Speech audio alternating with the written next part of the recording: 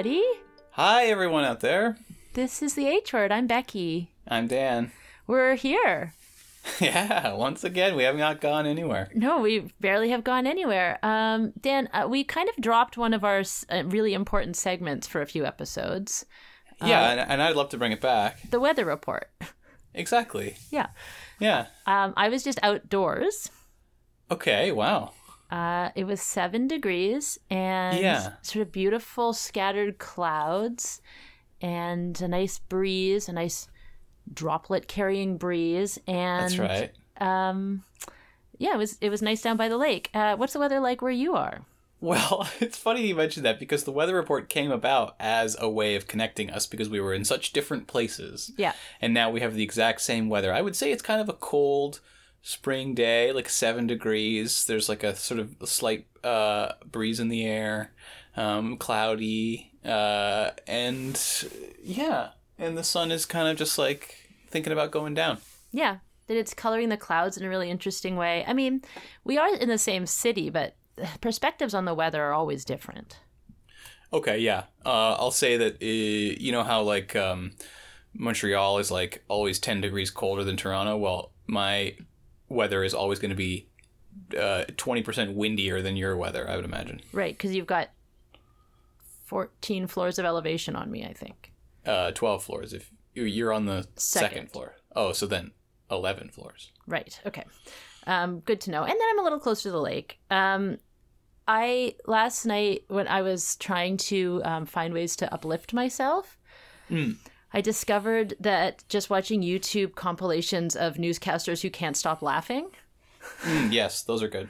Was a real salve for me. And there's some very good goofy weather reports. Yes. Yeah, especially when there's some chroma key antics. Chroma key antics. I really like the one where all the temperatures are way too hot in Arizona and they're like 3,000 degrees. That guy. Right. Yeah, and he just improvs with it. He rolls with it. He's doing a great job. Yeah. Anyway, this has made me really happy. How are you doing? How am I doing? Yeah. Yeah. Doing okay. I'm experiencing. I'm putting myself through less news, and that is helping. But then I sort of look at the news and think, what am I missing? Like there's an anxiety that it's all happening and you don't know about it. Yeah, like I will take longer in between checking the numbers, and so the numbers have a little more shock to them when they do happen. Right. But I'm sort of taking longer breaks in between experiencing that. But at this point, it's kind of becoming the new normal. Like, life is starting to feel like this is how it is. And the news, it's not as shocking. It's kind of like, yep, we knew this was going to happen. Yes, exactly. I think that's what's allowing me to do it. Yeah. Because it used to be how bad is it going to get? And now we know it's going to get really bad. And it's going to be bad for a long time. Yeah. Yeah. I'm having a fair amount of anxiety related to going outdoors. Mm-hmm. I've been going out less. Yeah, I had my shopping day this week was pretty bad emotionally. So now really? I'm like, yeah, I definitely had to just stop and cry in the car at one point. So that's pretty high level. I tend towards some high level anxiety. So I realized like I have to just go out more so that it's not only shopping day. And I'm interesting. Melting down. Right. That's interesting. I wonder if I should do that too. Because I do remember early on, I had a very emotional walk around and I was like, oh yeah, like I need to, this helps to like go through it more. Yeah. And not to do it at no frills. Right. Where people are going to be too close to you and not wearing masks and it's just going to happen. So, yeah. What a balance though. What do you mean?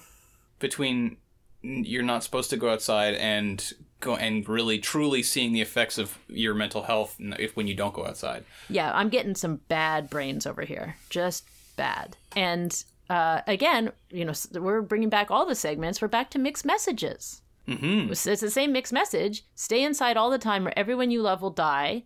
Yeah. But also, get out there. Yeah. breathe the air. So I'm trying to figure out like how and when to get outside. Today, actually, the weather was cooler, so it was less like crowded down the boardwalk, and that felt great. I was really happy. I was like, good, I'm getting some air. I do need this. I'm feeling the effects. And you go to the grocery store and everyone's so cranked up, except for the people who are like, I don't know who these people are, but the people who are like standing in line with 4 boxes of crackers, I'm like, why are you here? Yes, I've seen that. Like there's a woman just with 1 orange. Like you went through all this to get that? Yeah. You waited outside in line for 20 minutes. Yeah. And then all these people are like super stressed out. People were looking at us because we had a full cart full of stuff. And I was like, yeah. But like, I'd rather be shopping once every 2 weeks. Right. And the other thing is also when you're only shopping once a week, there's a week between each outing and everything's changed. Yes, exactly. I don't like that. Yeah. There's just a week's worth of new developments out there. Yeah. Ostensibly a week's worth of spread. Yeah. I mean, I don't know. But also just whatever. Panic buying different things. Like different things you won't be able to find. People are behaving differently. Lineups are longer. Stuff like that. Right. Yeah? Nope. I have a hopeful. Whoa. Let's hear it. I'm pretty excited about this one. So the backstory is I had a couple kind of harder days, maybe even 3.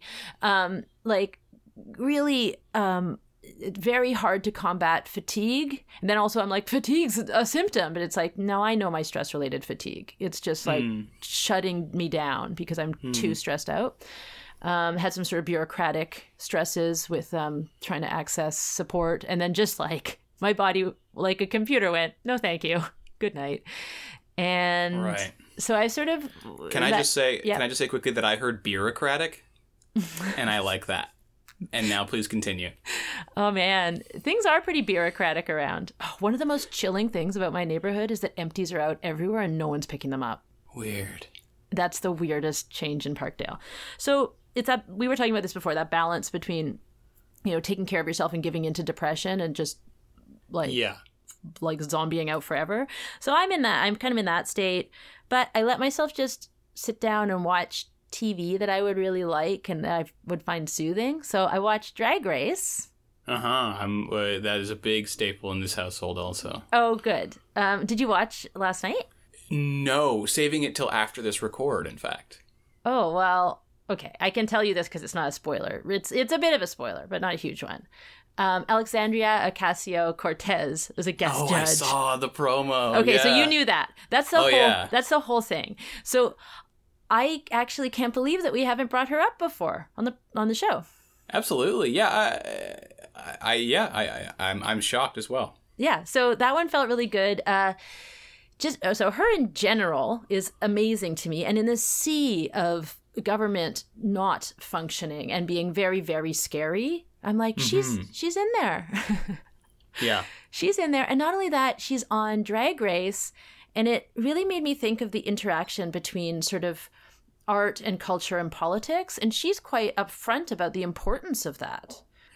And, for those of us who make creative work, I find it very easy to feel like I'm a useless member of society because we're told we are appreciated, but we're also sort of told that we're pointless. And, she's flat out saying, you'll see the episode, but she's saying like, you're not. Political systems work a certain way and creative systems work another way. And they should be working in tandem to create change. And also just like and when a politician appears on a television show, it's always really interesting. And her appearance on Drag Race just meant so much. Like, what are you going to say? Well, this is coming on the heels of Bernie Sanders dropping out of the race. Yeah. And they have such a tie, the two of them. Like a bond? And so, yeah, well, there's just official, we like each other officially. Yeah. In the media. And I think that is a very real aspect of hope in relation to the current state of things where Sanders is just like too tired. Like, he's just like, we can't, we struggle, we continue the struggle, but like, we just can't do it this time. And it's nice to see, it's so nice to see someone who, with that youth and that like energy, bringing that same spirit to possibly, break the ground that maybe he wasn't able to fully break. Yeah, well, and because of age, because, we're mortal creatures. But I definitely looked at her and was like, she could be president. Oh, yeah. Or someone like her. And that thought, in just this absolute, like, up to our noses in horrible old white men nightmares, like feeling so overwhelmed by that and being like, no, she's here. She's there. She's inside. And she's not alone inside either. It's certainly like a small group of young, and you don't have to be young to be progressive, but what she represents visually is huge. Absolutely. What that means to people. And, Ilhan Omar also. But anyway, I just was like, she's still out there. She's still fighting. And also the timing of this is like, the Drag Race was taped last year. Yeah. As made clear by the disclaimer at the front of every episode. Ugh. I don't even really want to talk about that. No, we don't have to. That's I know. There's like this. That's the thing. Also, watching this season and feeling kind of bummed in my own brain every time that I'm going to watch this sort of calming display of incredible talent and beauty, and then there's this like horrible disclaimer before like each Spectre. episode. Yeah. Yeah. Do you have any hopefuls? It's okay to say no, right? Yep. Then no. Totally. Did you watch Bernie's, whatever it's called? I couldn't. It was this. Yeah, no. Well, I can tell you some nice parts of it. Okay, please. I'll be your news filter. Yeah, I got a bit teary, but also he's made such a huge impact. And to me, the hopeful thing is that, so he really stayed away from mentioning, and I'm getting this perspective from the New York Times, but from mentioning that he is an insider and he is a senator. He didn't really do that on the campaign because so much of his brand is like, I'm here with you from the outside. So in his, whatever it's called, it's not secession, but it's like suspension of campaign speech, he kind of reinforced, I'm there, I'm in the Senate. And he's already on the inside and capable of pushing towards the goals that he wants to achieve. Right. And that was reinforced. I also watched him on Colbert, and he was great. Okay. And basically just laying out, here are all the things that Joe Biden can move. I know he's not me, but he could move towards them. And I'm gonna support him in doing that. But did he address the specific why? Is it because the primaries didn't go his way enough? Yeah, it was numbers. Okay. It was just like, we can't win. And he's like, there are some people who say you should just stay in a race to make a point, keep your politics on the table kind of thing. And I didn't get the sense, though, that he left for exhaustion. I think it's like, there's numbers. He's not going to win. And so why deplete all of this? And also, I think if he wants to truly achieve any of the change that he wanted to put into motion, he has to move his supporters towards Biden. And he knows he has to do that. Huh.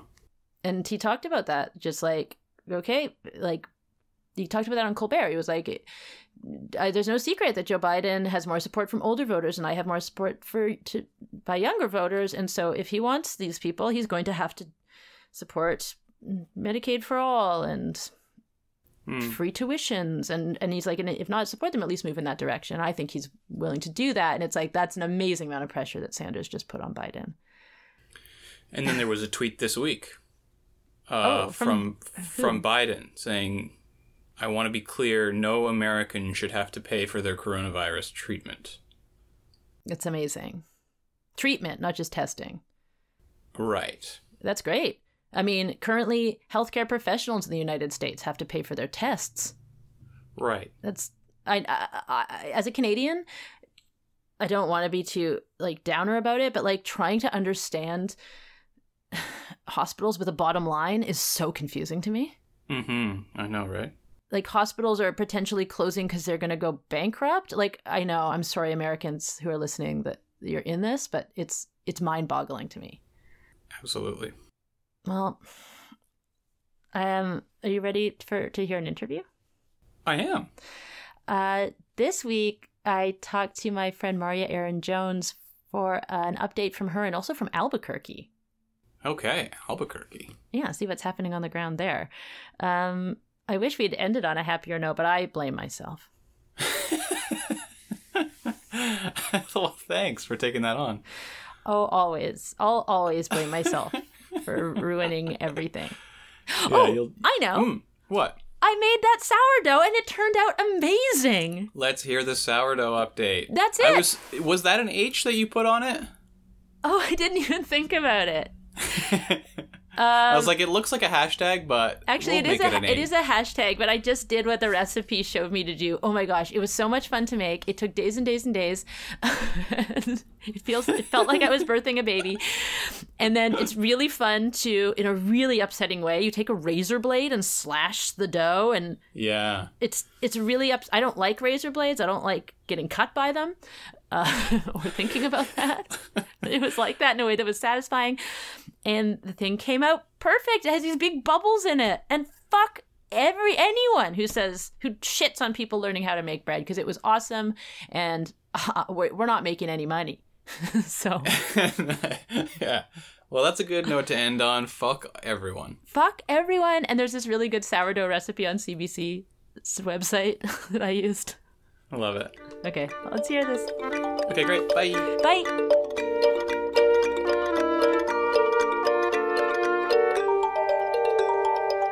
Hello, everyone. I have a very special guest with me. Hello, Marya Errin Jones. How are you?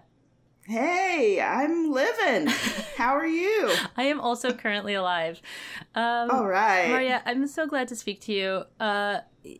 Just to get us started, would you mind introducing yourself? And I usually ask people, like, who are you? How do you define yourself in this world? What do you like?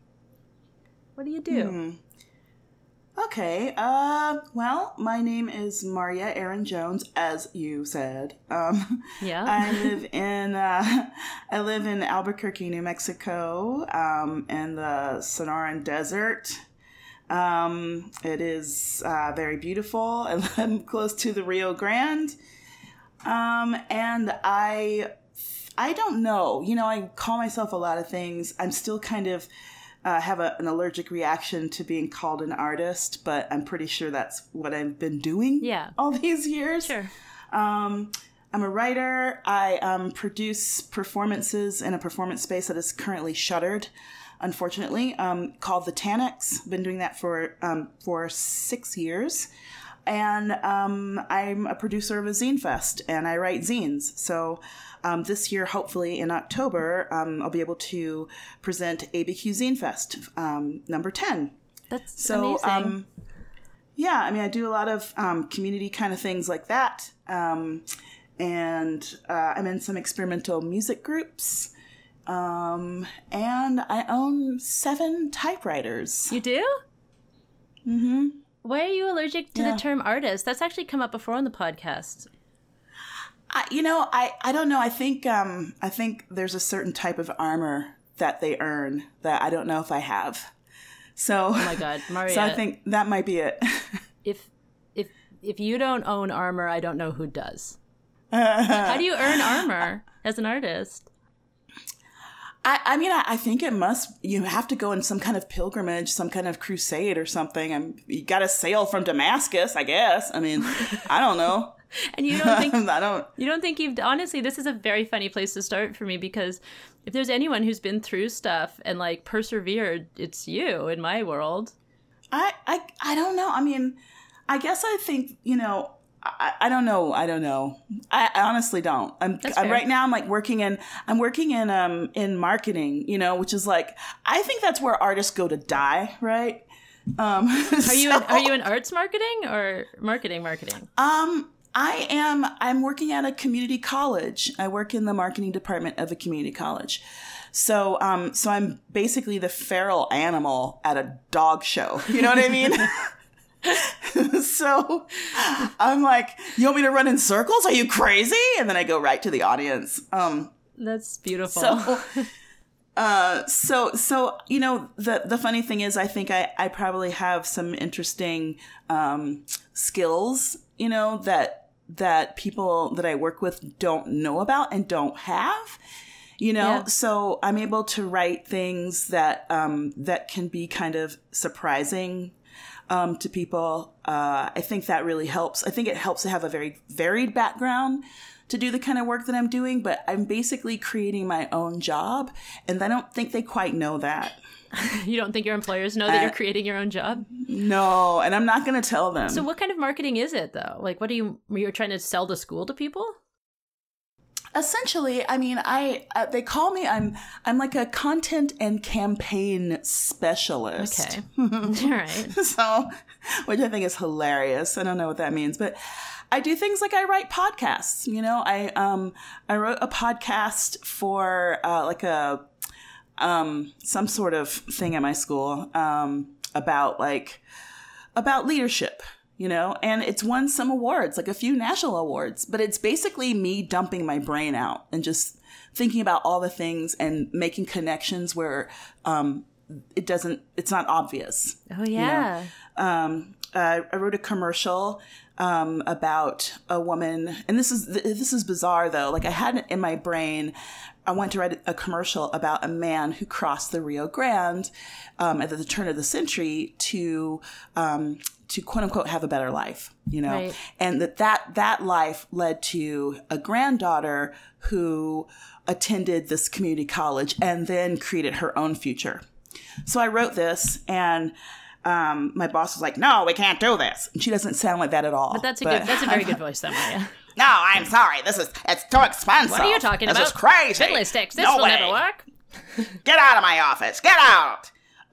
So I didn't give up on it, but it turns out that the story really belonged to a woman in my town who owns a restaurant. And the truth is her grandfather gave land to his 5 daughters. And she is the granddaughter of one of those daughters. So I rewrote the story from her grandmother's point of view. And this is for the commercial still? Yeah, this is for the commercial. Okay. So like in like 30 seconds, I was able to tell like this like multi-generational story. And I really think that comes out of all the things that I've ever done. Just putting all those pieces together and being able to think cinematically, but have it be heartful. You know what I mean? Yeah, totally. And yeah. So you and I met 22 years ago. Yep. Yay. At least. I think it was 1998 in California. We went to physical theater school together. So that's one of the influences you're talking about, is your theater background. For sure. Mm-hmm. Yeah. I mean, and even before that, I was, I was in theater school here in Albuquerque, and I was in technical theater. So I was running lights, hanging lights, running sound, things like that. So that was my background before I went to Del Arte. Yeah. Do you mind just sort of laying down a little bit, like your entire life story, but in a nutshell, your journeys? I think it would be interesting because all those pieces are what make you who you are today. Like where did I start? Yeah, where'd you come from? Sort of thing? Where'd your family come from? Okay, let's see. Well, it's interesting. It's interesting. Everybody starts there, I'm sure. I was born in Iowa. I was born in Ames, Iowa, which is in the center of the state of Iowa. Mm-hmm. And I kind of live in the center of Albuquerque. It's kind of strange. I don't know. I think about locations and where people are very, where they're born. So I was born there. And the reason I was born there is my parents are from the South. Yeah. So my parents met at a school called Fort Valley, which is a historically Black college in Florida. Mm-hmm. So they met there, and they married, and they moved to Albany, Georgia, where my dad went to school, his undergrad. But when he decided he wanted to be a doctor, he went to study plant pathology. The state of Georgia said that they would not educate him because he was Black. In what year? This was Ballpark? 68. Oy vey. Okay. Yeah. So instead of Georgia educating him, they sent him to the Midwest. So I was born in Ames, Iowa, and that's the reason. Whoa. But I also think that I am probably more Midwestern than any Southerner ever should be. And when I got there, I visited maybe like a few years ago, and I totally understood that I was definitely from there. So do you identify as Southern at all, or Midwestern, or whatever? I you know what? I think I'm Southern by emotion, I think, probably, and culturally, but I really do think by birth and geographical, psychic stuff, I'm pretty much a Midwestern person. Okay, what's the pretty sure. What's the geographical psychic stuff? I think it has to do with like ley lines. Okay. Like I really do think it has to do with ley lines and seismic activity. I just remember landing at the airport in Des Moines, and I could smell the molecules of heather and alfalfa. Like it was the first thing that I identified as a smell, and I imagined that was the first thing that I smelled as a kid. And I just totally lost it. Like it was amazing. So I kind of feel like, where we come together and where we're born, I think there's something that happens there chemically that we don't know about, So I feel really fortunate to have gone back to check that out. But then I also felt very akin to the people who I ran into, who were kind of like blustery, kind of like, good morning. Yeah, the sort of Midwestern, like the Midwestern sort of like, the Midwest people are called kind of cold in some ways. Yeah, they're kind of like, I love ya, but I would never tell that to your face. Right. Like, you're all right, kid, you're all right. I kind of grew up that kid who's all right, you're all right, So I kind of found some kind of kinship there, in that respect. Did you grow up in Ames?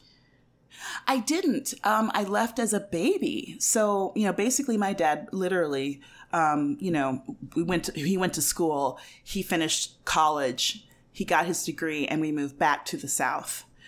So, and where in the South? In Albany, Georgia. Right. Well, where right now it's quite terrifying. There's like the, coronavirus is decimating that city. Yeah. So I grew up there until I was about 8 or 9. And my parents divorced, and then my mom and my brother and I moved to Tallahassee, Florida, which was probably like 3.5 hours or 4 hours south. So I remember a lot of car rides to go visit my dad and stuff like that. Just driving through old plantation land and crossing that border. And again, there was just something, strange and seismic that happens, to like live in a place like that, to like live in the American South and live in a place where slavery occurred. There's just something about it. And now I live in another type of colonial place. Yeah. I live in, the Southwest, and this type of colonialization is so different. Like, it's so weird. And I've lived in New England, so I've also lived in like that type of colonial world. These different ways of processing colonialism. It's just really deep, and it's bizarre. What was the seismic feeling of New England? You lived in Rhode Island. I did. I lived in Providence. Yeah, I would say that I kind of have to go backwards and forwards. So sure. Living in Rhode Island and living in Providence, I learned a lot about, I guess, those first days. It sounds weird to be like, oh, this is why this shit is messed up. Like, yeah. This is why everything feels so like it's everybody's business, and why everything feels so close to the vest and all this crap. But then I took a trip to Scotland maybe 6 or 7 years ago. Yeah. And I went to this to this little town, Sterling, essentially, where you can see, what's his name? I can't think of his name right now, but the great, Scottish warrior, Braveheart. That guy. His monument is not too far from there. So I was walking through Sterling, late at night, and just looking around, just going, oh, okay, so these hands built New England. Because I didn't know where I was for a few minutes, Right. So I was thinking about those imprints, and how, we are conquered by colonists and then we become the colonists, and then we try to escape the colonists and then we do it again, so all those things kind of flooded back when I was living in New England, backwards and forwards. And it's a really ghostly place too. New England or Scotland? Both. Yeah.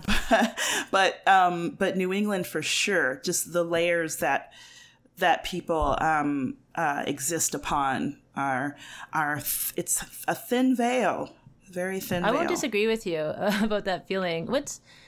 What does Albuquerque feel like to you in that regard? Is it haunted? Oh, hell yeah. Yeah. Yeah, just about probably everywhere you can imagine. I mean, I live in a state where there are 19 pueblos, so 19 types of people have lived here since the beginning of the beginning of the beginning. Right. And now, it's a colony and it's, Albuquerque, but Albuquerque used to be a series of connected villages, so most of the villages are gone. And the place where I have a performance space, the Tanix, is basically at the crossroads of the Camino Real, which is the Royal Road. And it was the original Route 66, but it's actually called 4th Street. So it's this incredible street that basically goes from, I guess, where you would dock your damn boat in California, I guess. and then like hop a horse.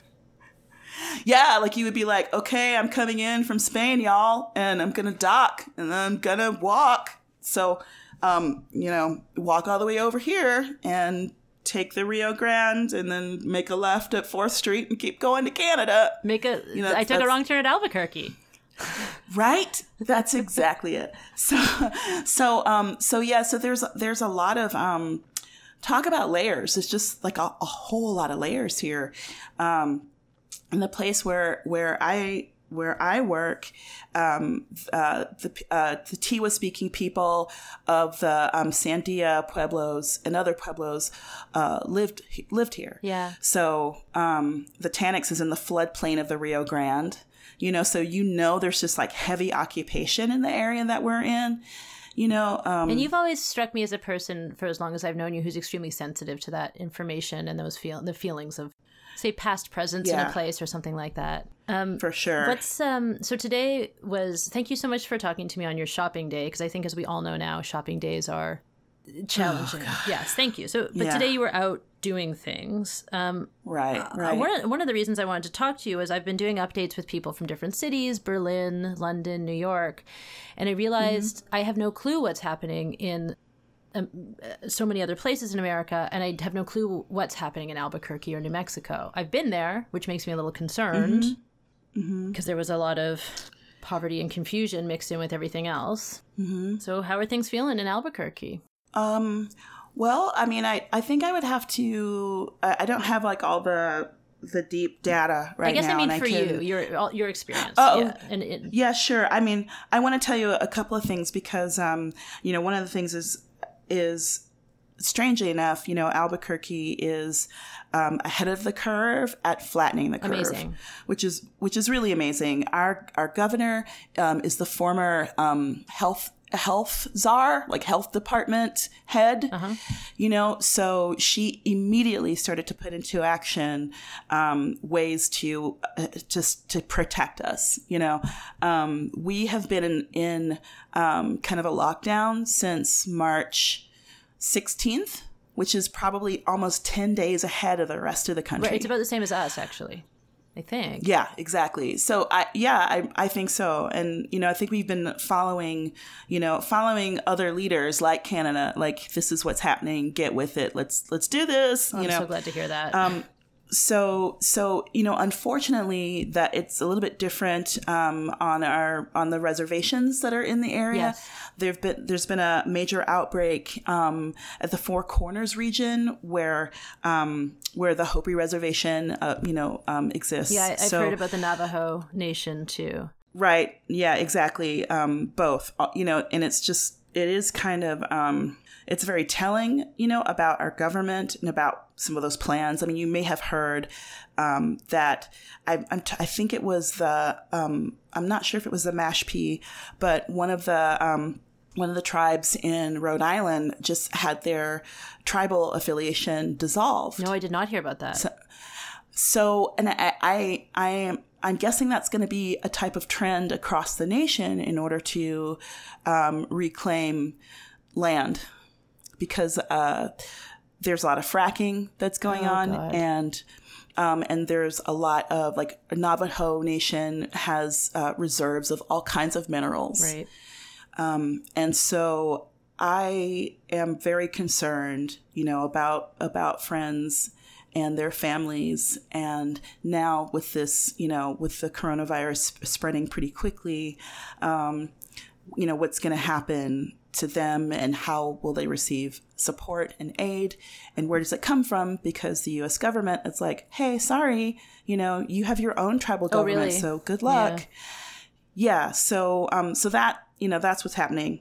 But on top of that, I really feel like New Mexico and Albuquerque specifically has some really intrepid folk who are developing different ways of supporting community. There's one called, now it's like leaving my brain. I'm just like trying to think of everything. That's fine. But it's a local organization, Albuquerque Mutual Aid. And they basically started like right when we went into lockdown in order to start to feed people, Amazing. Of course, all kids are at home. Some kids, their only meal is when they go to school. Yeah. So Albuquerque Mutual Aid started taking in donations, got a safe space to be able to do that. They've been accepting money and supplies and dispersing all of that every week. So they're serving more and more people, and that's pretty incredible. Both our governor and our mayor are doing press conferences almost daily to keep us up on what's going on. And there's like, I think the city is creating a fund for artists, like a $500,000 fund that you apply for, like emergency relief for, emergency for relief. So a lot of things are happening on these different fronts here. So I feel good about that. That's amazing. I'm also really grateful to still have my job. I'm working from home. Again, I'm just kind of scrappy that way and like keep creating my work, Well, this is the thing, Marya, like you are someone I find extremely inspiring. You're a Black woman in America who makes art, even if you don't want to be called an artist. But the choice to do that, I mean, how does that feel? Well, I mean, to be honest, I've been thinking about this a lot lately, is that I think whatever choices I made in the past have saved me today. How so? Quite honestly. Well, I feel that, had I not left Florida, had I not tried the unknown, had I not gone to theater school, had I not, worked in different industries for 20-something odd years, I really think I would be right now, again, working for myself, trying to, and unable to eat or pay my rent. Working for yourself, and how? So, what do you mean? I mean, for many years, I was working, part-time, less than part-time. And I mean, I think those experiences are still really important. And I think if you're really invested in working on your own material, I feel like you really have to have that time. I can say that, I work 40 hours a week. I still don't have the kind of time that I would like to have to make art, to create, but I really love eating. Yeah. And you have and I healthcare? really love. and I have healthcare, and I'm, working in an industry where in a nonprofit status kind of thing where I can work from home. I can cover the rent just barely, but I can cover the rent at the Tanix while we can't have shows. Yeah. So what's happening there? How is Tanix funded? By me, like by your day job, effing pocket. Yeah. But forever. Like, I do have a Patreon, and I'm so grateful to the patrons who have invested money in the Tanix, and it really does help. It pays up a portion of the rent, and I'm so grateful for that. So I do have that. It's still a big caretaking job, and it's not one that I've ever paid myself to do. Yeah. I've produced maybe 500 or 600 shows in that space. Goodness. How long? 6 years? Oh, yeah. So about 100 events a year, That's and incredible. I lock and unlock the doors. So it's always me, So I've really had to kind of, even before all of this happened, I had to kind of step back just a little bit, not produce as much so that I could continue to, juggle work and home life. My mom lives here. My brother lives here. Yeah. So I am also, caretaker and helping my mom make it through this, Yeah. So there's a lot I'm juggling a lot of things, but I'm not really sure where I'm going with this now. Well, no, I just here's a question. How do you? So you also are involved in the Albuquerque Zine Fair, which is another non-money making, community supporting undertaking, right? I'm just stupid, Becky. Dude, I'm stupid in the same way. But the question I'm asking is, so this podcast is ostensibly about the idea of hope.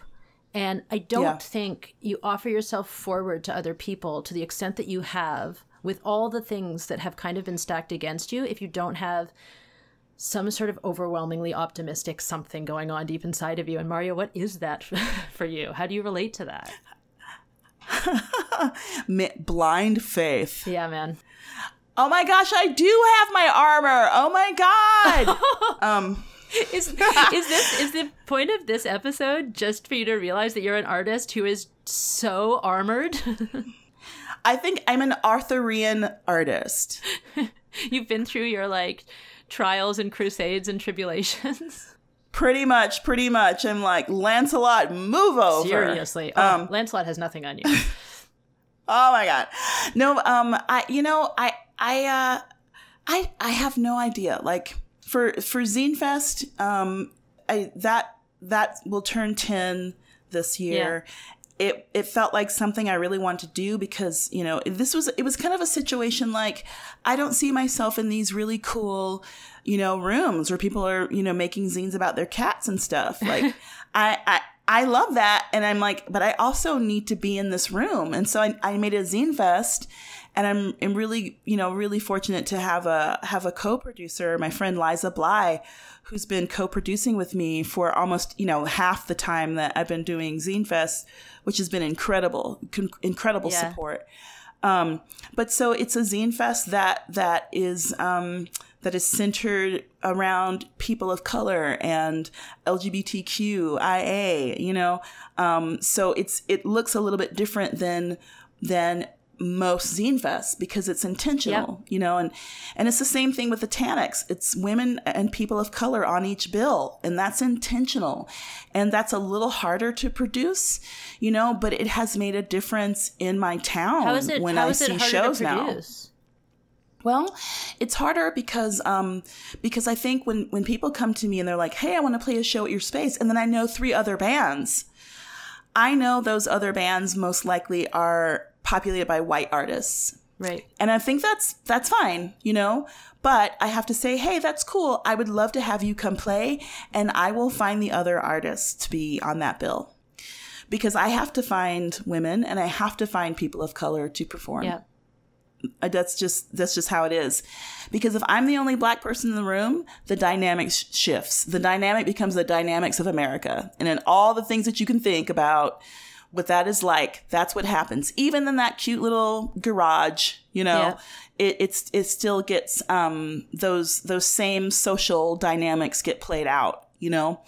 But when that room is populated by women and people of color and, you know, everybody in between, there's a everybody's holding a balanced end of that you know, rope or that blanket or whatever. Yeah, like, you know? it's like the parachute game that we all used to play as kids. Exactly. Everybody's pulling the same weight, right. And you can feel that, and then something magical happens when nobody's worried about if they can use the goddamn bathroom, when nobody's worried about, you know, what color their skin is or the weird music they're making but that doesn't fit the body they're in. You know, nobody's worried about that, and then that's when magical things can happen, you know. You're someone who really believes in magic too, hey? Oh yeah, 100%. I mean, like I told you, you know, I wanted to talk to you tonight, and I was just so depleted from you know, basically if for every hour that I'm out in public trying, you know, fucking washing my hands and shit, you know? Yeah. I basically have to rest for an hour. Like it's like a 1-to-1 kind of ratio. So I was roughly out for 3 hours and I basically died for 3 hours. Like and then something just snapped me out of my sleep, and it was the smell of dandelions. Were they around? And I'm like, were they around you? Nope. Nope. Not one blade of dandelion grass. Ain't nowhere around here. So what do you think it means? Does it matter? You know, I have to look it up. I'm pretty sure, you know, it is very, you know, protective. I'm sure there's something about it. There's a reason why I smelled that. Yeah, the lion, like King Arthur. We're back. Hey, we're back. And welcome to the Lion Radio Hour. And we're here with... Welcome to Camelot with Marya and Becky. Oh my goodness, that'd be so awesome. Let's do that. No one will be able to make sense of anything we're saying. Well, okay. I don't even need to feel like I need to ask you about hope, because it exudes out of you. The thing that strikes me from what you just said, though, is you're like, this band shows up, they're a bunch of white people. I'm like, I got to go do the work and get people of color or women or whatever into this space. Yeah. But you're the one who keeps taking that work on, a huge amount of it, and you've done this, like you said, for over 2 decades. It's amazing, Marya, but it feeds you, I guess? Or does it feel like it just has to happen? I think it in a way, I think it has to happen. I think that it's probably part of just my, you know, my DNA, you know, where somehow it's just in me to create spaces for people to exist in. You know? Yeah. So, I mean, it's hard for me to like go down there and unlock that door and be the first one in and the first one out. And at the same time, you know, it's where I'm supposed to be, you know? You just know it in your bones. Yeah, I just know it. I just know that I'm doing something that is helping and changing people and supporting people, you know? And it's weird, like, I mean, I don't want to be too grandiose but girl, do it. But I think it's similar. It's similar to this idea of like, you know, how just yesterday City Lights Bookstore was about to go under, you know, and I panicked, you know, because I'm like, okay, this is a lighthouse in the world that's about to go out, you know, and like I just like grabbed that copy of, you know, this Lawrence Ferlinghetti book that I bought. You know, like it's a book from the 60s, you know, like original cover that he drew, you know, and I was just like, no, it's not gonna happen. Yeah. You know? And I'm like, I know it's not like it just was my efforts, whatever, but I told everybody I knew about it, you know, I'm like, this can't happen, you know, like this dude just turned 101, you know, I can't imagine having the home, the nest that I built, you know, just disintegrating underneath me, you know. So what's happening with it? We don't know. It got totally funded in a day. In a day. Oh my God. In a day, Becky. The GoFundMe was for $350,000. Holy. And by this morning, like, listen, I didn't even have time to make a donation. Like, I made posts, I wrote to people and stuff like that. I didn't even have time to like drop any coin myself until this morning. And I looked at the GoFundMe and it was up to $265,000 and some change. Amazing. And it's like, holy crap, and I just started crying, just thinking, okay, people do understand that things like this really do matter and that we need these places where here's the pilgrimage, right? Here's the Arthurian thread, that we need these places where we can go and, turn that doorknob and kiss those books, and really, kind of walk in the waters of people of the past who still, live and breathe and surround us and support us. Yeah. Who would I be had I not read On the Road? Like, who would I be if I didn't know Diane DePrima? Who would I be, if I hadn't read Just Kids by Patti Smith? Who would I be?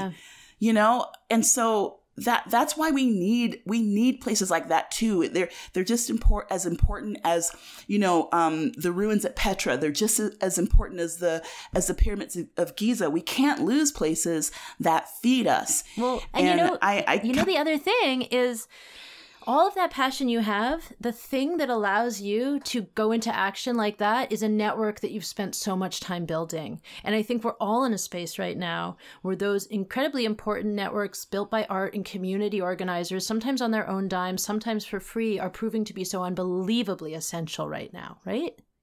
Mm-hmm. Yeah. Yeah. I mean, I feel great remorse that I can't open the doors and have a show at the Tanix, even for those 20 people, who just like force themselves out of their houses, to have an experience. But you guys are going online, right?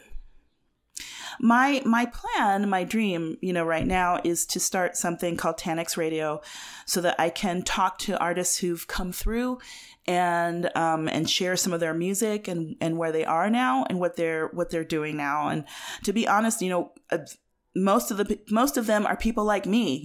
One of them is this journalist who's trying to get all the word out about COVID-19 and everything to us every night in a podcast that she's writing and co-producing. Wow. Another one is an incredible artist and an aerialist and becoming a social worker who just started a whole mask making supplies, cool. and things. But for women to sew, who are immigrants in our community who've basically lost their jobs or have been furloughed. Amazing. So it's just like, there are people like that and people like us, like all over the place that are activated, through this, who are already doing it. Like, they're already flexing that muscle. And so this is a harder haul, but we have the muscle mass to do it. You and I both know it hasn't been hard.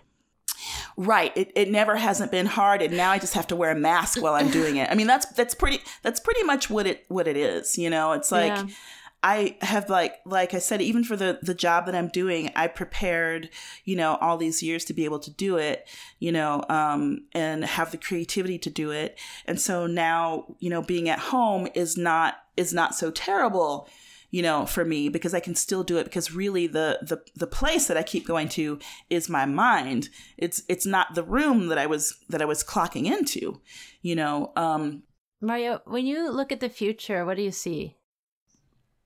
I see a lot of VR masks. Like, I was making a joke about this with a friend, like maybe 2 years ago. Like, yeah, we're all gonna be wearing visors, dude. And we're almost there now. Like, everything's Zoom we are there. Meetings. We are so close to like the daily visor and just going in. Yeah, I mean, we almost are. And also, we're real close. Do you feel hopeful? I'm taking it moment to moment. Yeah. I guess, I do feel hopeful because I am not drinking right now. Nice. I'm not saying there's not booze in the house. I'm just saying, I still treat it as medicine, Like, you didn't just fall into it. It was like a bucket of booze. Yeah.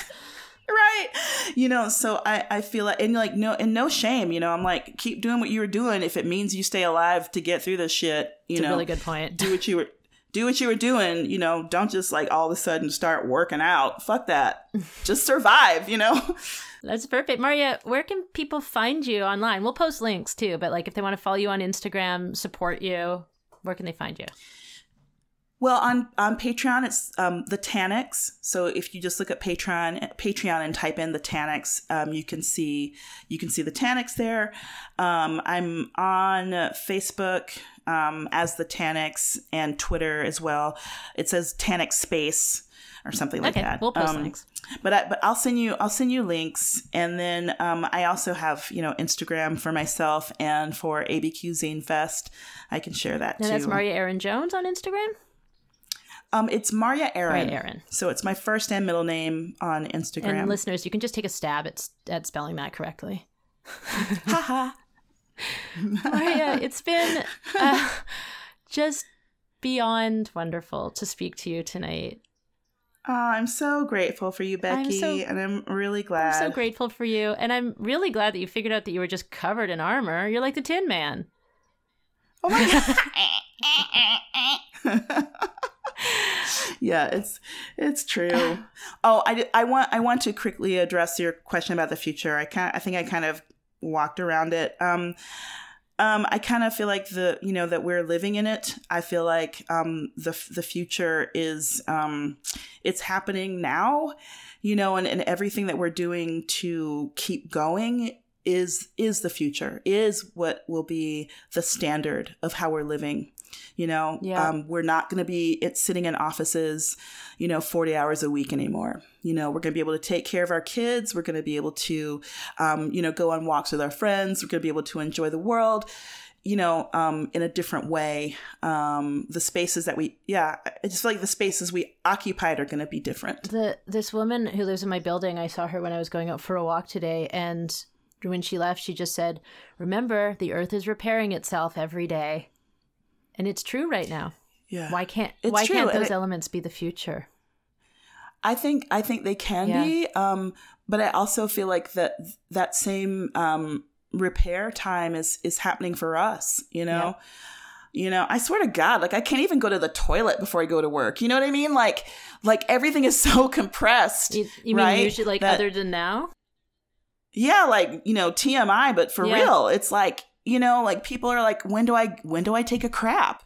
Like when does my body just kind of when can it just be when I'm compressed into these shapes? Yeah. And I don't think anybody's going back to the life that they had before for the most part. And I do want to apologize and say, I understand that there are people who can't work from home. And I'm grateful for all those folk, because they are keeping all of our nations moving. Yeah. They're keeping the food flowing, and they should be paid. And they should be paid hazard pay. They should be paid time and a half. They should be paid, they should have insurance, all those things. I'm hoping all of that will shift as well. I really think universal income is what is needed for everybody. And, get the F over socialism because we need it. Yep. If we're all going to be on this ball and survive on it. And there's no reason for us not to. Well, the future is now. That's right. Thank you, Marya.